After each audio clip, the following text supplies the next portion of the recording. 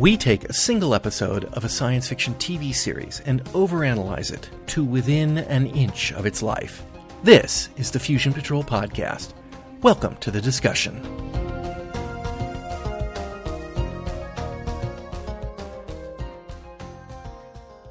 Hello and welcome to another episode of Fusion Patrol. I'm Eugene. And I'm Simon. And tonight we're looking at the series 11, is it? 37. Doctor Who. 37, that's better. I prefer that, even though it's had its 50th. We're okay with 37. Episode of Doctor Who, Kerblam! In the Vortex, something is on an intercept course for the TARDIS. Unable to avoid it, a Kerblam delivery robot materializes on the flight deck and delivers a package for the Doctor. Inside, a fez, clearly indicating the sender didn't have Kerblam Prime, and a note for help. The Doctor and the gang decide to investigate. They arrive at the Kerblam headquarters, an entire moon converted to retail sales. Kerblam is the largest retailer in the galaxy, and while it's 90% automated, by law, they must employ 10% organics too. Posing as workers, they go undercover and soon discover that the organics are going missing, and they soon learn that evil doesn't come from soulless machines, but rather from the hearts of men. All right, Kerblam. And this is the first chance you and I have had a chance to talk about Series 37. Indeed. So let's just start with what did you think of the episode in general? I got some problems with the episode. The episode in general was poor filler, I thought, but there were some more serious problems with the actual plot itself. Okay, I think we may agree. The funny thing is, and maybe it was just the mood I was in, I kind of enjoyed it. It was a little bit fillery at times. I felt there were times where I was just kind of going along a little slow, but I enjoyed it. But I can't tell you why, because it's kind of not good. And it's just guilty pleasure me. I'm not using filler in a pejorative sense. There are filler episodes that I think are the best episodes because sometimes they create a sense of atmosphere and place, they have character moments and humour, and they come in between the kind of awful series arc. Not that this necessarily applies to the Chibnall era, it's too early to say, but the awful kind of series arc episodes where the entire universe is in danger, and filler episodes give you a chance to have something on a much smaller scale. So they're not necessarily a bad thing, it's just that it didn't feel to me like this did very successfully create its sense of place. Interesting. I feel like this is probably the biggest threat that the Doctor has faced. Yes. In this series. In one sense, it's big. In the sense of the kind of if you had it on a fatality scale, if you like. That's usually how I.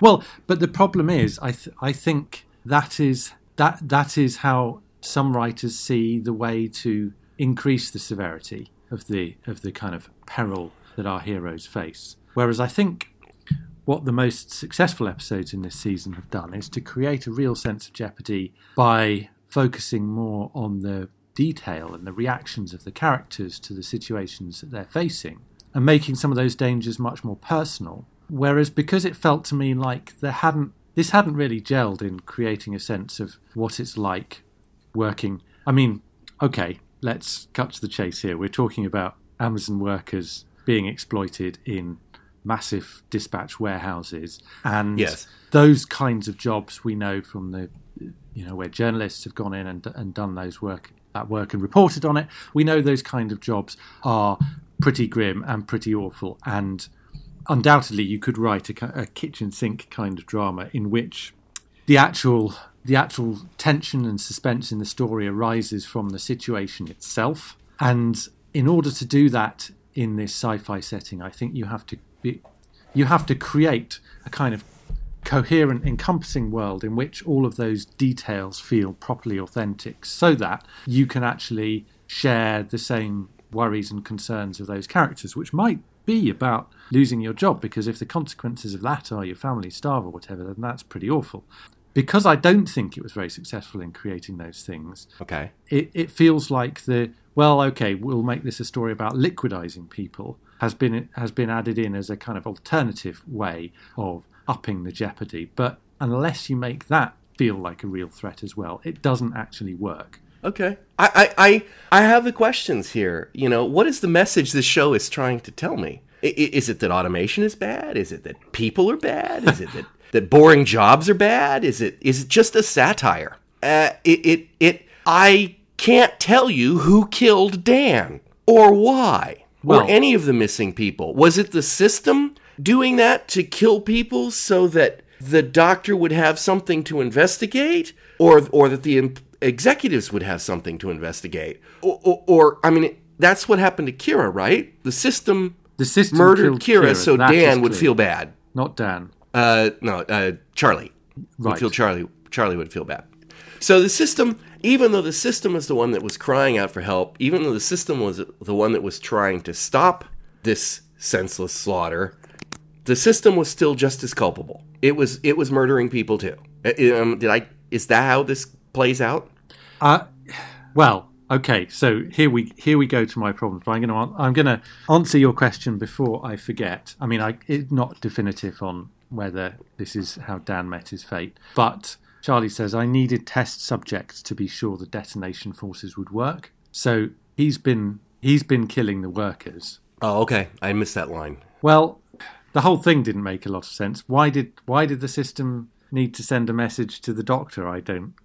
Anyway, it's clearly got pretensions of satire about it, and I think you're right to ask those questions about what it's aiming at, because there is an interesting and pretty topical area to explore around what does automation do to an economy which is based on the whole idea of full employment, and things like the universal basic income are now sort of being explored as genuinely politically viable ideas in various places, because some kind of not here. But. Well, it's something that's being talked about even within the main political parties in the UK and elsewhere in Europe, and it's a reasonable question if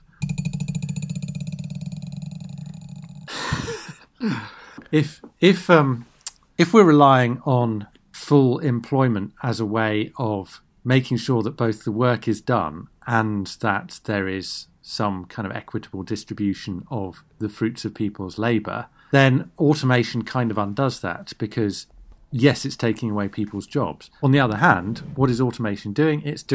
Automation is doing the kind of jobs that we might not want to do. So it's doing the work for us, which is great. But then what if that means we can't earn a salary? So there are interesting questions around that, and the whole kind of political responses, and the 10% idea. I thought, wow, that's, we could explore that. But this episode, A, doesn't really engage with any of these ideas. And then B, goes off on this whole separate tack where it doesn't. It ends up with the doctor basically saying the system isn't the problem, which it is the problem, or it is a problem, and that would be the case even if the system weren't murdering people in order to make a point that it's bad to murder people. That's always the best way to do that. So how can the doctor say that's okay? I mean, I can't really get past that. Well, we've had this conversation. Well, Ben and I have had this conversation. The doctor's morals are kind of weird in this incarnation. Well, this is very different.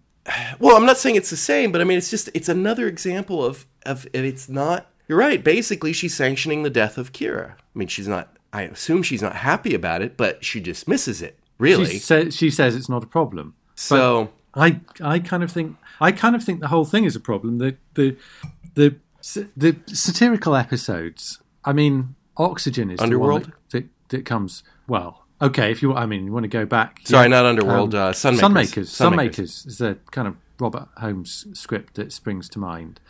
But more recently, on the whole kind of question of exploitation that I think this seemed to be going for, Oxygen was extremely sharp. And the interesting thing is that it felt to me, and I think this fits into it, except it fits into it the wrong way round, is that the theme running through this whole season has been about exploring privilege. And we've seen that in the kind of exploitative race in the Ghost Monument and the kind of background that Angstrom was escaping from. And we've seen the kind of uber-privileged Robertson, the thinly disguised Trump clone. And we've explored we've explored what it means in episodes like Rosa and Demons of the Punjab. And this seemed to be taking another angle on that whole question of what does it mean to be privileged. But it's a more difficult one because the privilege here is with the Doctor. And even, I mean, if you look at the contrast where Ryan is interesting in this because he's worked in a warehouse, he's done this job, and he's felt what that's like when you're trapped in the work. And the Doctor and the companions in this story aren't trapped. They go in, quote, undercover, albeit, not for very long.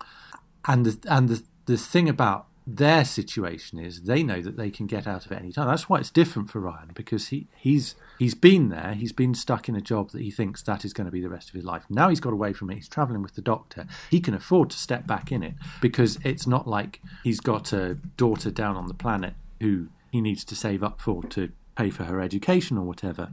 He can just be a kind of tourist in this situation. Yeah. Whereas the previous stories I felt had more impact because in, for example, Rosa, Ryan in particular really felt the consequences of being in that environment, as you and Ben discussed.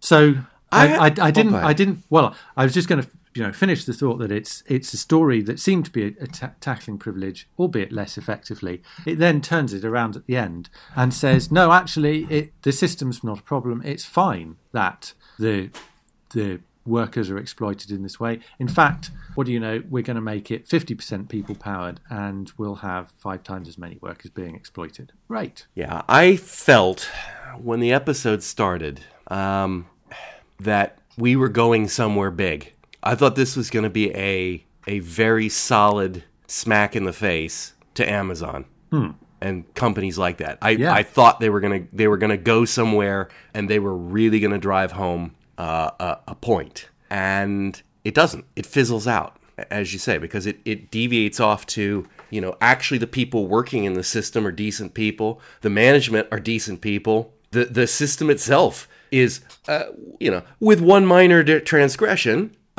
Trying to do the right thing, but we could make the argument that says that the system is trying to protect its profit, therefore it doesn't want to have its delivery people blow up millions of people because that would be bad for business. But I think that's much. But even within the episode, there's no real pretense that it's anything other than that. Yeah, but it's it's trying to stop what we would consider to be the catastrophe that's. The human catastrophe that's going to happen. And, it turns out it's somebody who is actually recognizes the problems with the system, recognizes that the people are exploited, recognizes that this is degrading and demeaning jobs. He should be the sympathetic character. Yeah. He turns out to be the villain because he's too fanatical and too far over the other side to try to work through the system and defeat it without murdering millions or thousands or however many robots there were to go out there and kill people. So it's just all over the place. I do have a question though. Is there something that we should take from this that Kira, bless her heart, had a lot of trouble getting started on her job? Did you catch that? She said, I had a lot of trouble my first couple of weeks. It's like, how did you have trouble sticking something badly in bubble wrap? It's like, are the people on this planet so incompetent and so inept that that's actually a challenge? Because in which case, then, are they exploited if this is a challenging job for them? But it's not... Well, the question is, I wouldn't you find it challenging to do that for... I mean, I would find it challenging to do it for half an hour. And that's... You've got to do it for a whole shift. I don't feel like that's what she meant by having trouble with it. I felt like she meant... wrapping it up right was tough.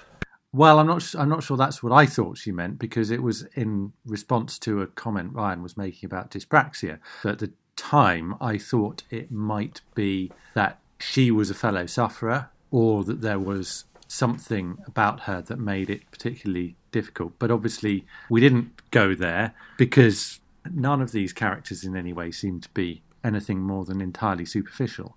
Yeah, it's definitely a problematic episode, and I feel like it could have been a really solid hit, but it just wasn't. It's a great idea. In fact, there's a whole bunch of great ideas in it. The like I say, I think the theme fits with the theme of the series. The satire fits into the tradition of great satirical episodes of Doctor Who.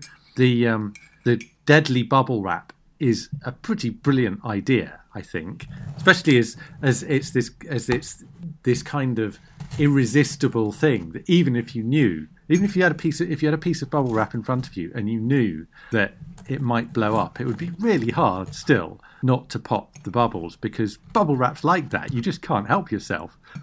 Funny you should mention that, because just the day before this episode, I was clearing out boxes that we got from Amazon, and before I dispose of them, I pop all the bubble wrap so that because we're talking about the big stuff now, the big cushiony pillow ones, because it takes up too much room in the trash if you don't. So it's almost like it's filler material. And I had a sheet of it, and I walked into my daughter's room, and I said, hand her the bubble wrap, and she goes, nah, until I walked out.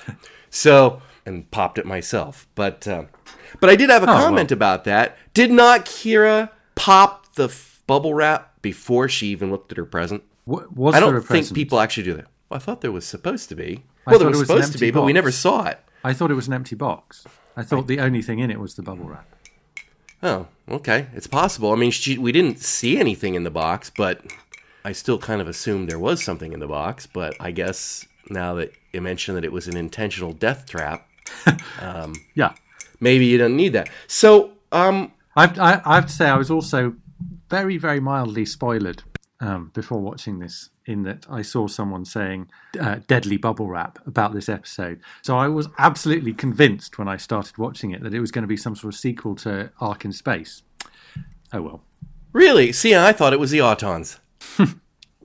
Oh, yeah. Yes. I was seriously thinking it was going to be the Autons. The actual look of the Kablam, whatever you call it, the Kablam man, I thought was kind of halfway between the robots they had in Smile back at the start of last year's series and the Smilers from The Beast Below. They had that kind of uncanny valley weirdness to them. It could be Autons as well. Well, they could be, but yeah, if I were to guess, especially given the comment about robophobia, the inspiration for them, and you could kind of see where this was going, was the whole robots of death thing. Yeah, and that occurred to me too. The idea that people are being frightened by the robots, but actually it turns out not to be the robots themselves that are the evil agency at work, which could kind of explain where the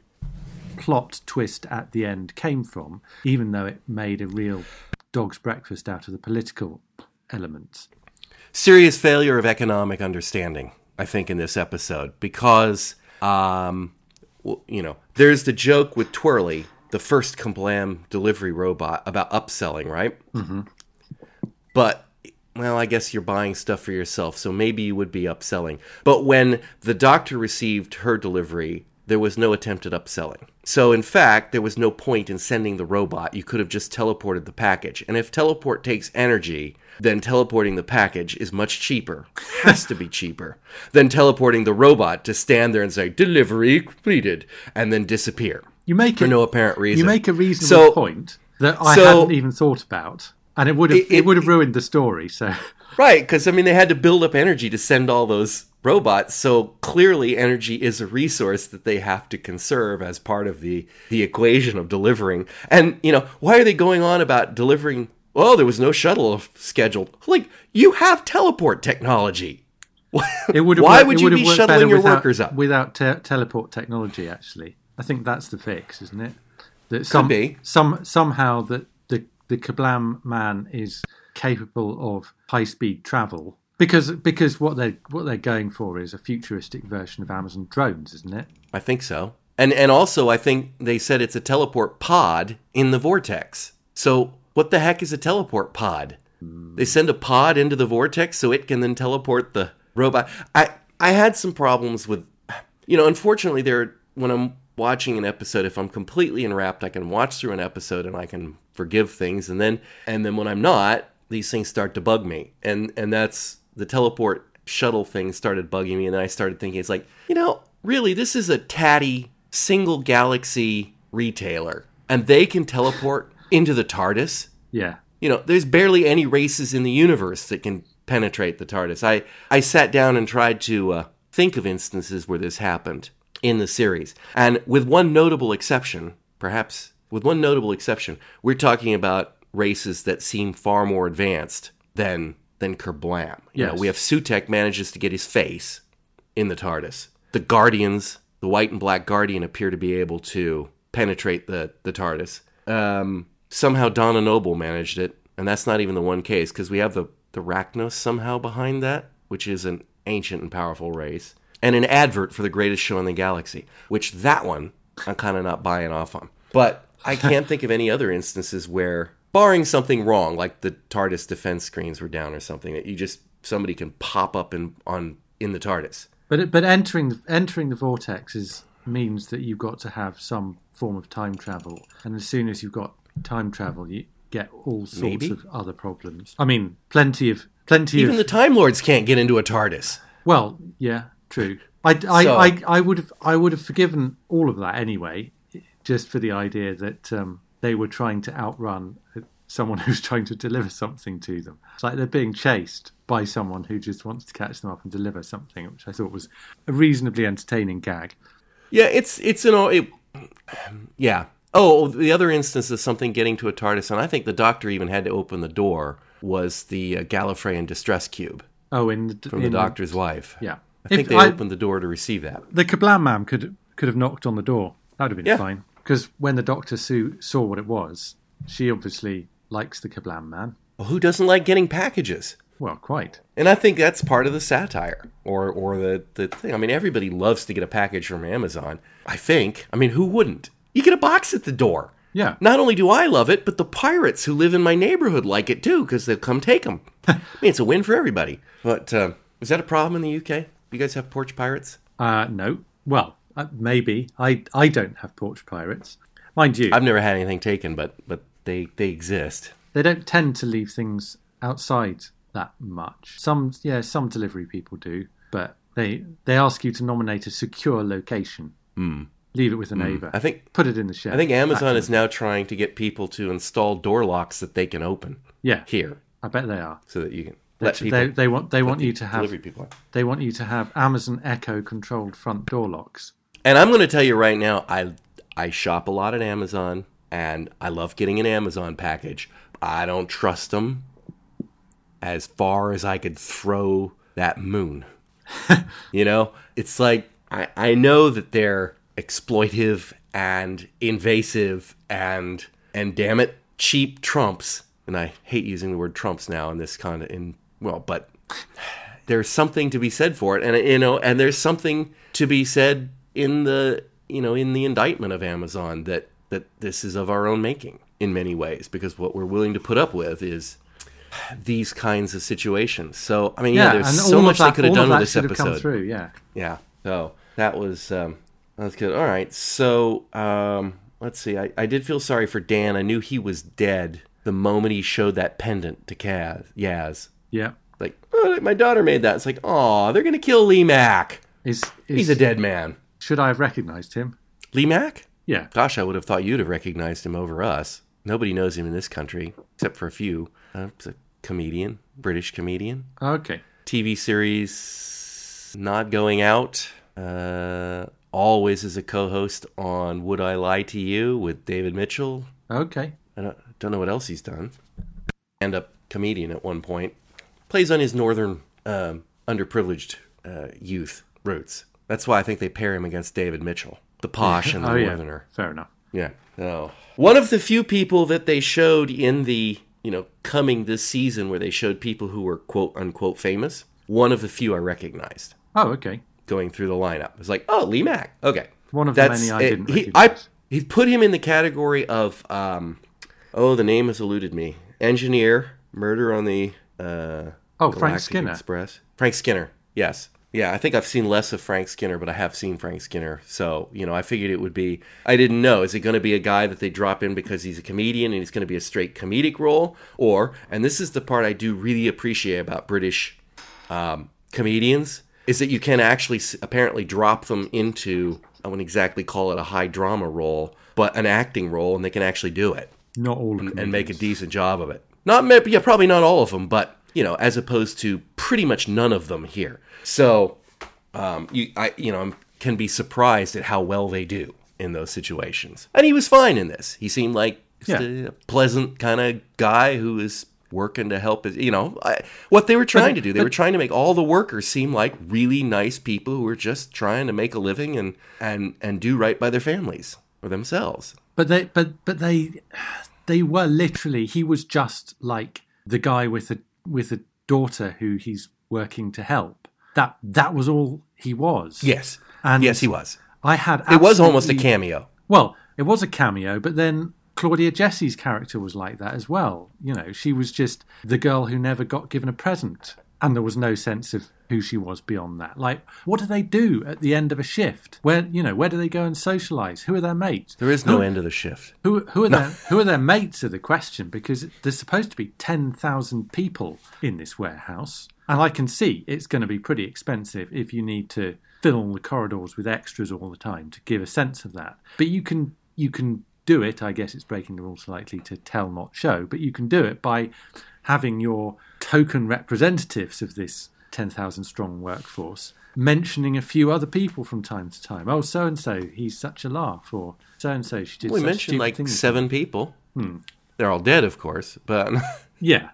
Yeah, and you never see any other people in the like the pulling racks. You would kind of expect to see people. We see more robots running around. Why would you only have 3 racks? The scale of the thing doesn't add up. And this is another. I'm really having a go at this episode. But the thing is, some of the ideas were there, but it just didn't deliver on any level. And in the realization of what this warehouse was like, it didn't hang together. And I can understand that some of these things are budgetary constraints, but you have to believe that all the locations that they randomly shoot bits of this warehouse complex in actually are supposed to all be underneath the same roof. And it doesn't feel like that. It really doesn't. Because no, that's true. And the car park they used at the end was a bit much. I assume that right at the bottom level. Yeah. And suddenly the warehouse is made out of breeze blocks. Because they'd have been better off shooting that on a soundstage. But yeah, I agree. But there was that. But then if you look at the scale of the conveyor belt bit, that was obviously just a straight Toy Story 2 knockoff. That gives you a sense of the enormous size of this complex. So why on earth would anywhere in the complex you have 3 packing stations on their own? Surely you'd have 300 packing stations. All the chutes would come down together, and you'd have rows and rows of workers in a place where they could all be supervised together. And should we perhaps think that there are, in fact, 300, and that 297 of them are automated? No, because you got 10,000 workers here. I'm thinking 300 would be not even 10% of the packing chutes. It would be like there would be 10 sets of 300. I mean, these guys, they're not the only ones packing, surely. It can't be that there are only 30 packers working in this galaxy-wide distribution centre. Well, I agree. The set didn't make it look that way. It does kind of make me feel like these are the token workers. 10,000 people on an entire moon could still just be a token workforce. It is. It absolutely is. It's stated that is the case, and presumably they're doing the jobs for the equivalent. The whole thing would, if it was fully employed humans, it would be 100,000 FTE. And so, yes, these are the token workforce, but you're still talking about 10,000 people, which is huge by the standards of any Amazon warehouse packing center that presently exists. And you wouldn't see, most of the people are going to be pullers. You wouldn't see 3 lines in there. You wouldn't see 30 lines in there. You'd see a lot more people packing at once. If you think about the pullers, yeah, that's where you're going to have most of the people, because they're going to all funnel down to the packers. Now, I'm not saying 3 is the right number out of... Actually, 0 is probably the right number because, of course, the job they're doing is irrelevant. But, yeah, it's another area of satire that they missed, or another area of indictment that they just missed to going into is the trackers. Yep. And that's what they do with Amazon workers. Yep. And, to keep track, to make sure that they're not taking the wrong... They tell them the route to walk to pick up the stuff to put in the cart. And these things. So. We didn't feel the consequences of that. That's what it comes back to me. The kind of those small things are so oppressive. You don't have to have the threat of being liquidized if you go the wrong way when you're being tracked. It's just that sense of loss of freedom that you know that you're going to get pulled up. And one of the best things in this episode was the kind of kablam, hello co-workers, good conversation, and it's that kind of awful pseudo-friendly corporate slapdown that you get working in these places where basically, yes, as soon as you step out of line from doing what is the work of a robot, frankly, because any kind of human interaction makes you less productive, and then that's frowned upon, and then that's shut down. And the fact that it's done it in a very friendly way is even more sinister, it feels to me. Yeah, and I think you might be thinking when you're watching this episode, based on the way like Dan's character says, "Oh, they're listening. There's no privacy," and anything like that.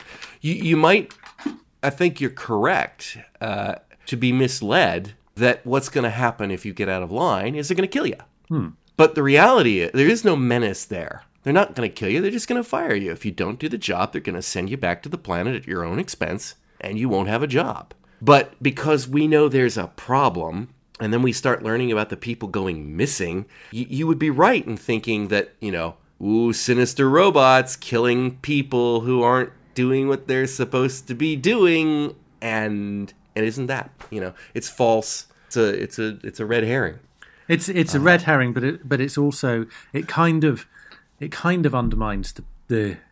I think what you got to do with if you're trying to make a point about surveillance, that kind of surveillance culture, is you have to answer that kind of persistent and rather tiresome argument of if you've done nothing wrong, you've got nothing to hide, and. To me, the response to that is actually no. That's not how privacy works. Privacy matters. Privacy belongs to you. It's not up to someone else to decide that your privacy should be invaded, and it infringes on your agency and your identity if that happens. And you've somehow got to make that feel real. And if you say actually the reason that these kind of infringements on people's privacy matter is because when they step out of line or they do something that's a mild transgression of the corporate rules, they're getting killed. It's like, okay, the bad thing here is that they're getting killed. It would be all right to be constantly surveilling them, and the second they do so much as share a joke with a co-worker or whatever, then you slap a warning on them and they, are a little bit closer to unemployment and destitution. Let's see. I don't know that I have anything else. I just feel like there was such fertile ground here. And despite that, like I say, I enjoyed it for the most part. It was, just kind of fun, but you really kind of had to turn your brain off and turn off your expectations of pointed satire, or something with a deep, abiding message that really drives home and makes us all question the nature of capitalism and the world that we live in. But I didn't get that. No, and the problem is that pretty much everything alluded to in this episode, whether it was to do with those kind of political questions about labour or about automation and robots of death and all that kind of stuff has been done already in Doctor Who, and it's been done better. I mean, the One Doctor has got to be the best example of warehouse automation. The Hidden Treasures of Generios. What is it called? You know, Big Finish. You gotta clear that one up. You gotta, for the listeners, that's a Big Finish. The One Doctor. Yes, indeed, a sort of Christmas audio Doctor Who. It's absolutely brilliant example of an entirely automated warehouse in which, yes, indeed, the robots have gone rogue and are killing all the humans. Fabulous. Yeah. That's the one with the Turtis, if I'm not mistaken. The Stardust, isn't it? Oh, the Stardust. You're right. Turtis, so I can see why you think of it like that, because it does have one of the funniest sound effects ever committed to audio in Doctor Who. Yes. So if you want satire on robotic warehouse planets, pick up the One Doctor from Big Finish. I recommend that one as well. It's quite funny. And it's perfectly suited to Colin Baker's Doctor. Oh yes, because it that pomposity really goes with this particular type of story. Anyway, we digress. I don't have much to say about the companions in this episode. They fulfilled the necessary function, but not a whole lot actually for them to do. They were mostly tailing around, just listening to the Doctor, listening to the other people. But I do want to bring out, because you brought it up, Ryan's dyspraxia. Mm-hmm. And I know from a comment that you took some issue with our, or mine perhaps specifically, questioning of that attribute being assigned to the character of Ryan. Is this just an inclusion thing? Well, I have subsequently looked a little bit more into what dyspraxia is, and honestly, every companion the Doctor has ever had must have dyspraxia. It explains all those companions tripping on flat ground. Inability to follow instructions. It has its. I'm looking at that going, actually, Ryan may be the perfect companion then. I think you may be slightly trivializing the condition. Well, I'm not the one trivializing it. Doctor Who is the one trivializing it, because Ryan doesn't appear to have actually any of those things. He keeps talking about it. I'm not so good on ladders, but he does fine.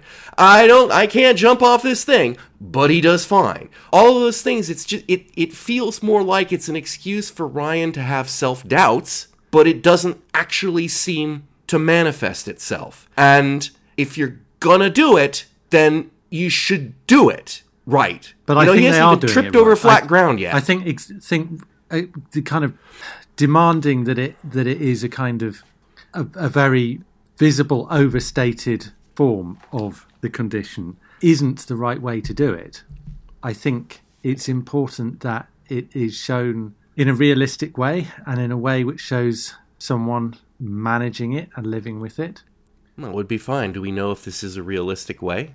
Yeah, I think it is from what I've read. And also I think the particular point about inclusion and the importance of representation, which I think is the key thing here, is that there are dyspraxics who are glad to see themselves represented. And there's also an awareness thing, because there's the fact that you have now gone and had a look at what dyspraxia is. And I bet a whole bunch of people watching it have done very much the same thing. And it's something that... Or they watch the show and they take his representation of how it is and go, oh, so basically nothing. He can't ride a bike. That's the only thing we've seen that he can't actually do, or that apart from self-doubt in the course of this episode, or in the course of the series. And so if you aren't one of those people who's going to go do a little research, which I wish more people did, but I think the sum total of the internet proves that that's not what people do.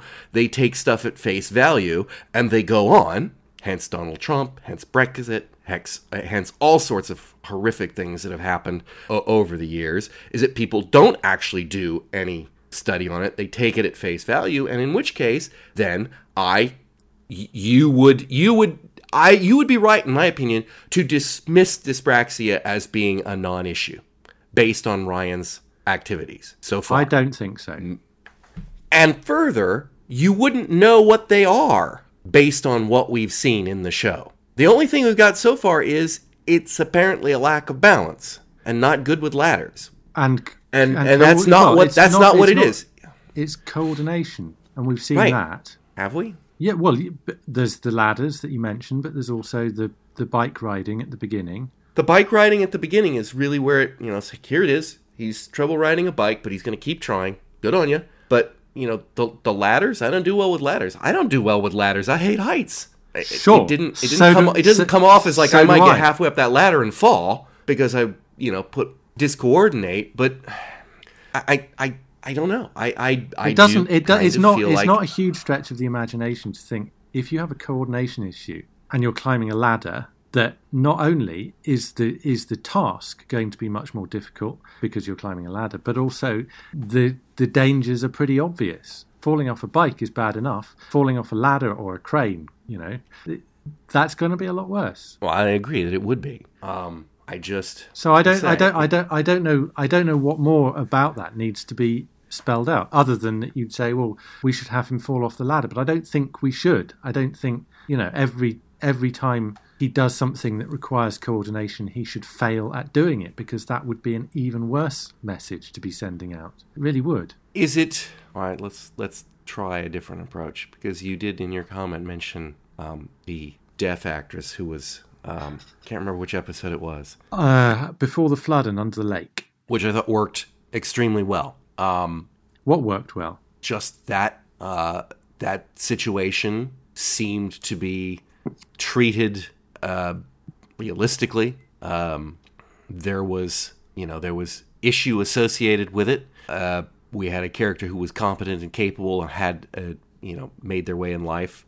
Yeah. All fine. And it was, and as I recall, there was an issue at one point where she couldn't hear something during the course of the story, which was a problem. And the actress herself was hearing impaired. Yes. At the point, which, from the argument of inclusivity, you are not excluding actors and actresses with hearing impairment from the profession. Indeed. From being seen. So I mean, that's better than what's the word for a person who can hear?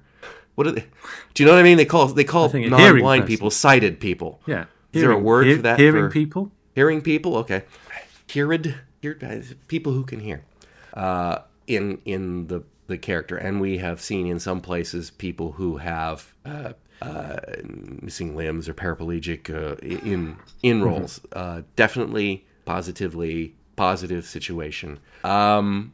Always seems to be better when they bring in an actor who has those attributes as opposed to having someone play it, at least in terms of representation. So yeah, and one of the important things for some of those things, like if you're a deaf actor, for example, it may be that you're never going to be able to convincingly play a hearing person. But the point is, you have someone in a role that isn't a role for a deaf person. It's just a role. And you don't assume that it is a role for a hearing person or a deaf person. I mean, some are obviously written one way or the other. But many roles, maybe with minor adjustments, could be suited.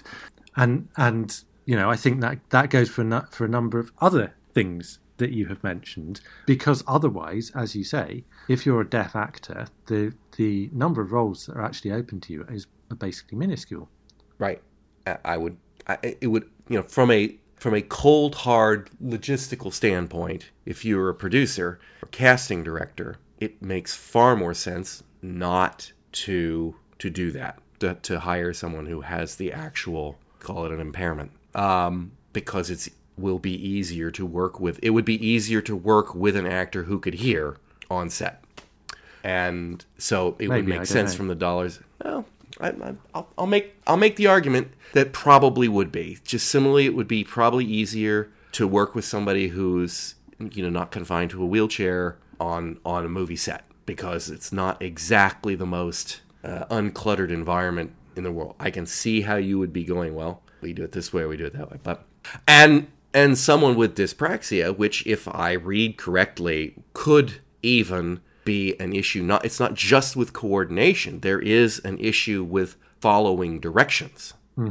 and short-term memory problems, which I could see as a real problem for an actor. Yes. Right. So, whether or not you could actually, I don't know, hire an actor that position. So I assume that the actor who plays Ryan does not actually have the condition. Well, I have not looked that up. I'm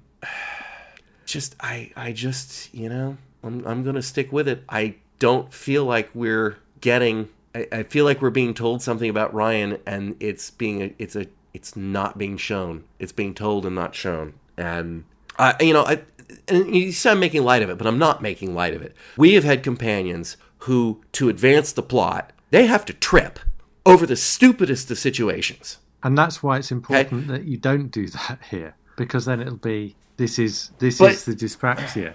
But it's okay for a perfectly coordinated person to do that to advance a story, but it's not if it actually has a reason to do it.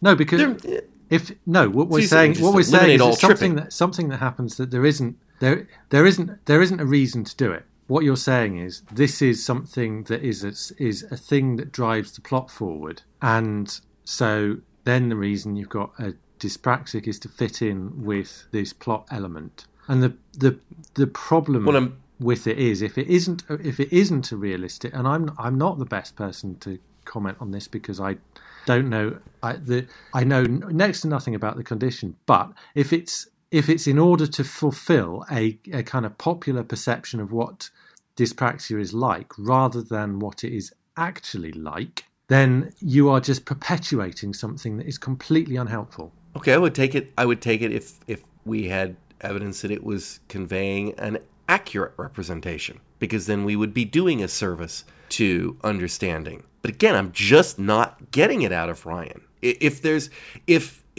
he has been capable of doing everything that has been put before him, with apart from riding a bike in the first, and apparently that's a thing they've been trying a lot, and he's just not able to do that. He's been able to do everything along the way, and the only thing we get towards that being a problem is him saying it in advance. I'm not very good with this. I don't think I can do that. I can do this. Is that true, or is that his self-doubt? Because he seems to be capable of doing it. Is self-doubt the... Yeah, I see what you're getting at.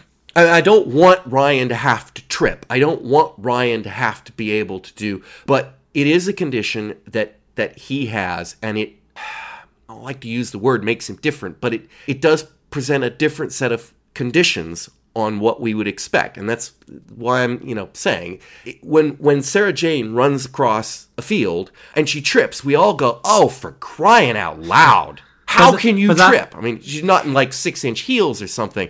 And then, the story of medicine. I'm not saying that I want them to do that to Ryan, but if you were in a situation where when he grabbed that rope, the gun, and ran out there full speed and like, "Oh, I play whatever game it was, Full Metal Jacket," or I can't remember, with the guns and running around, he seemed pretty damn coordinated to me. I guess incompetent, but perfectly. I guess I see the point that you're making, which is if I've understood it, that we don't necessarily know whether his self-doubt is justified, other than what we saw pretty much in the first episode, which I agree. I think that is an important point. The point I'm making is that having Sarah Jane run across a field and then trip because it's some key plot device, and so putting Ryan in situations where the dyspraxia is something that is a plot element, and everyone goes, "Oh, Ryan's fallen over again, and now he's in trouble, and the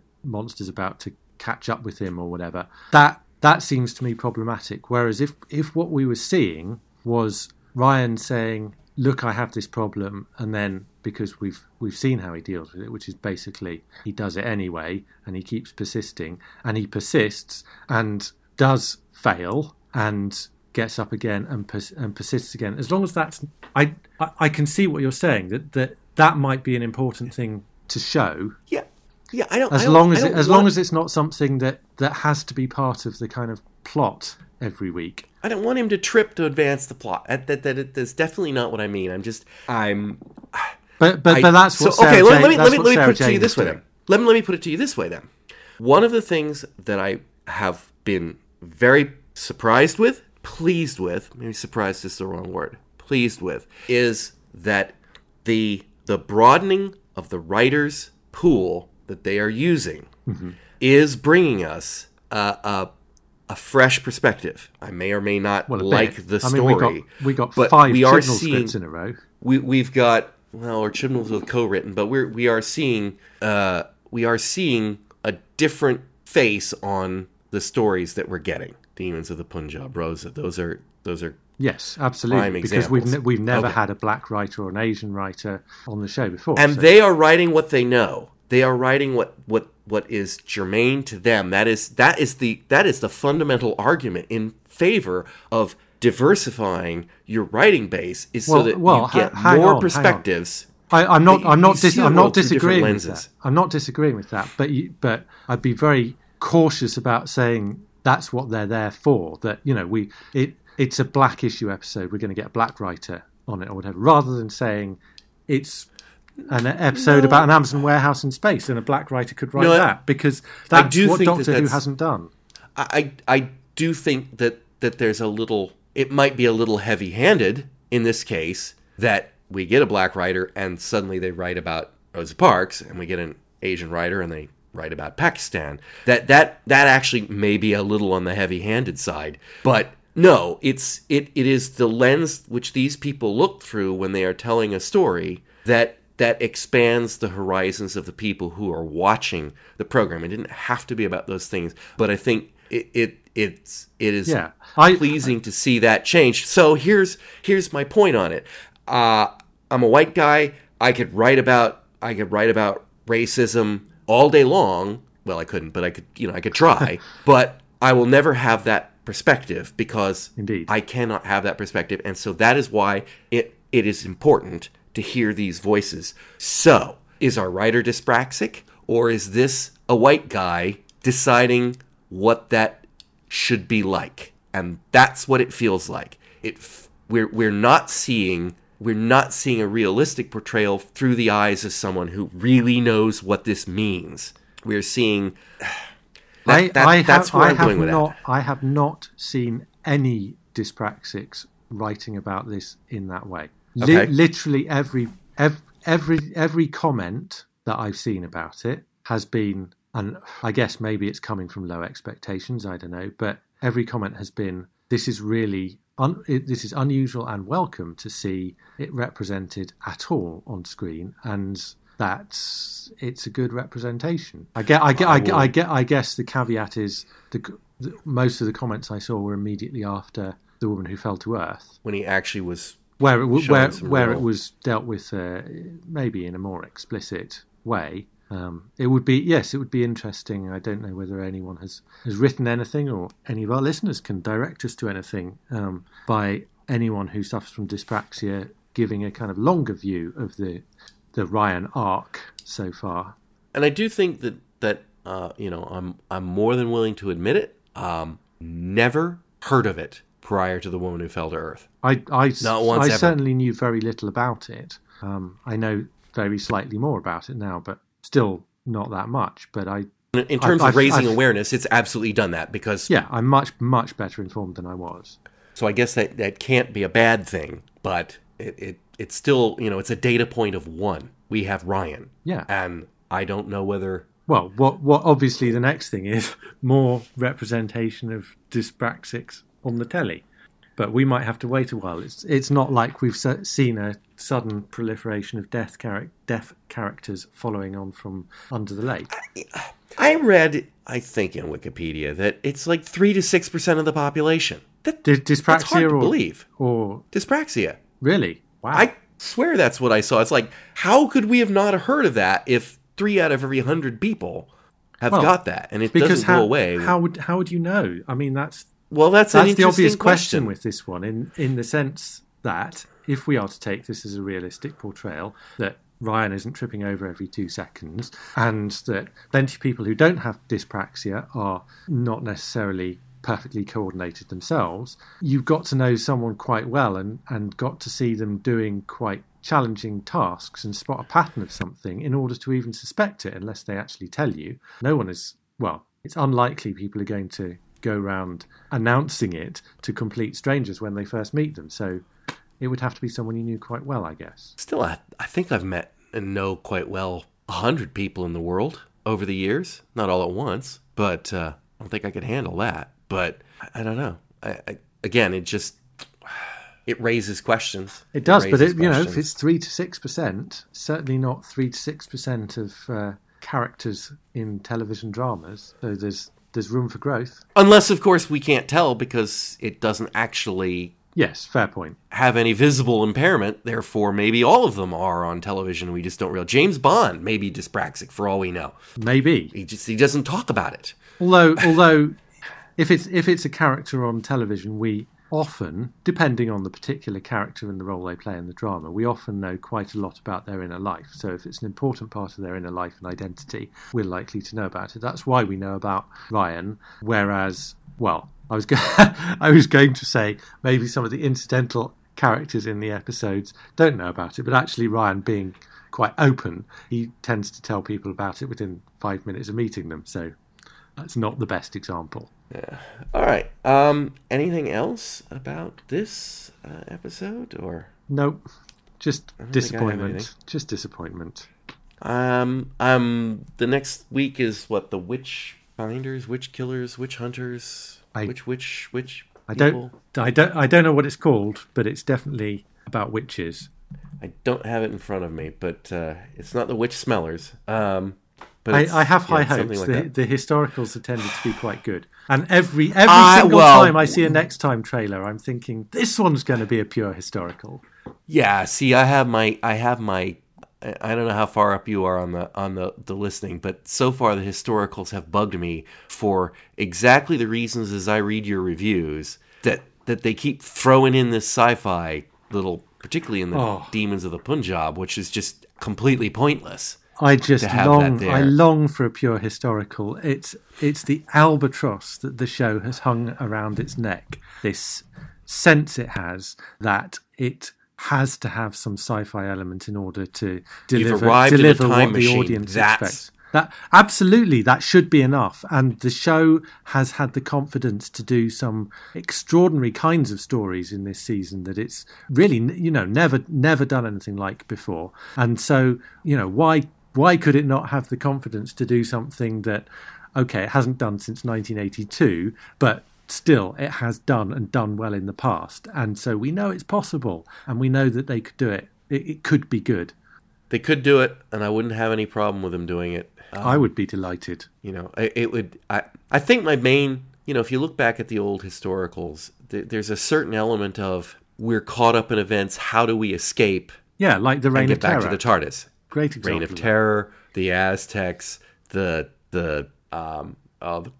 tribe of Gum. Pretty much anyone I can think of, the Romans, they're always just, that's, unfortunately, that's part of the premise of the show. Is you get in the TARDIS in those days and you left and then that was gone. So all you had to do is to get back to the TARDIS. I would be fine with that, but I can see how it could get a little repetitive if they couldn't come up with anything more clever than we got separated from the TARDIS. Marco Polo, there's another one. We got separated from the TARDIS, and we have to navigate this historical adventure until we get back to the TARDIS so we can get out of here. No. I could not disagree more with that. I think that what feels repetitive to me is the trying to come up with some way of sticking alien monsters into the formula that actually feels fresh. It really doesn't anymore.